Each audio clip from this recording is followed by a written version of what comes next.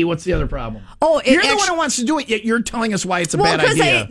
Pick a lane. This is what happens. This is why we're flushing it out on the air. All right. And these ideas are just... Yeah. All right. Did you say fleshing or flushing? I said flushing.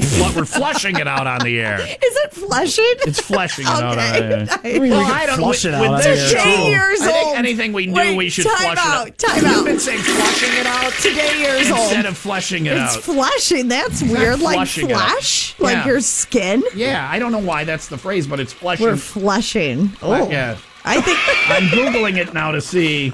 No, you're probably right. It says fleshing out. You are right. To flesh out something means to put meat on its bones. Metaphorically, it means to add details or make something more complete. So we're not taking it away. You might meet your coworkers to flesh out a proposal, which is what we're doing, that you're working on together.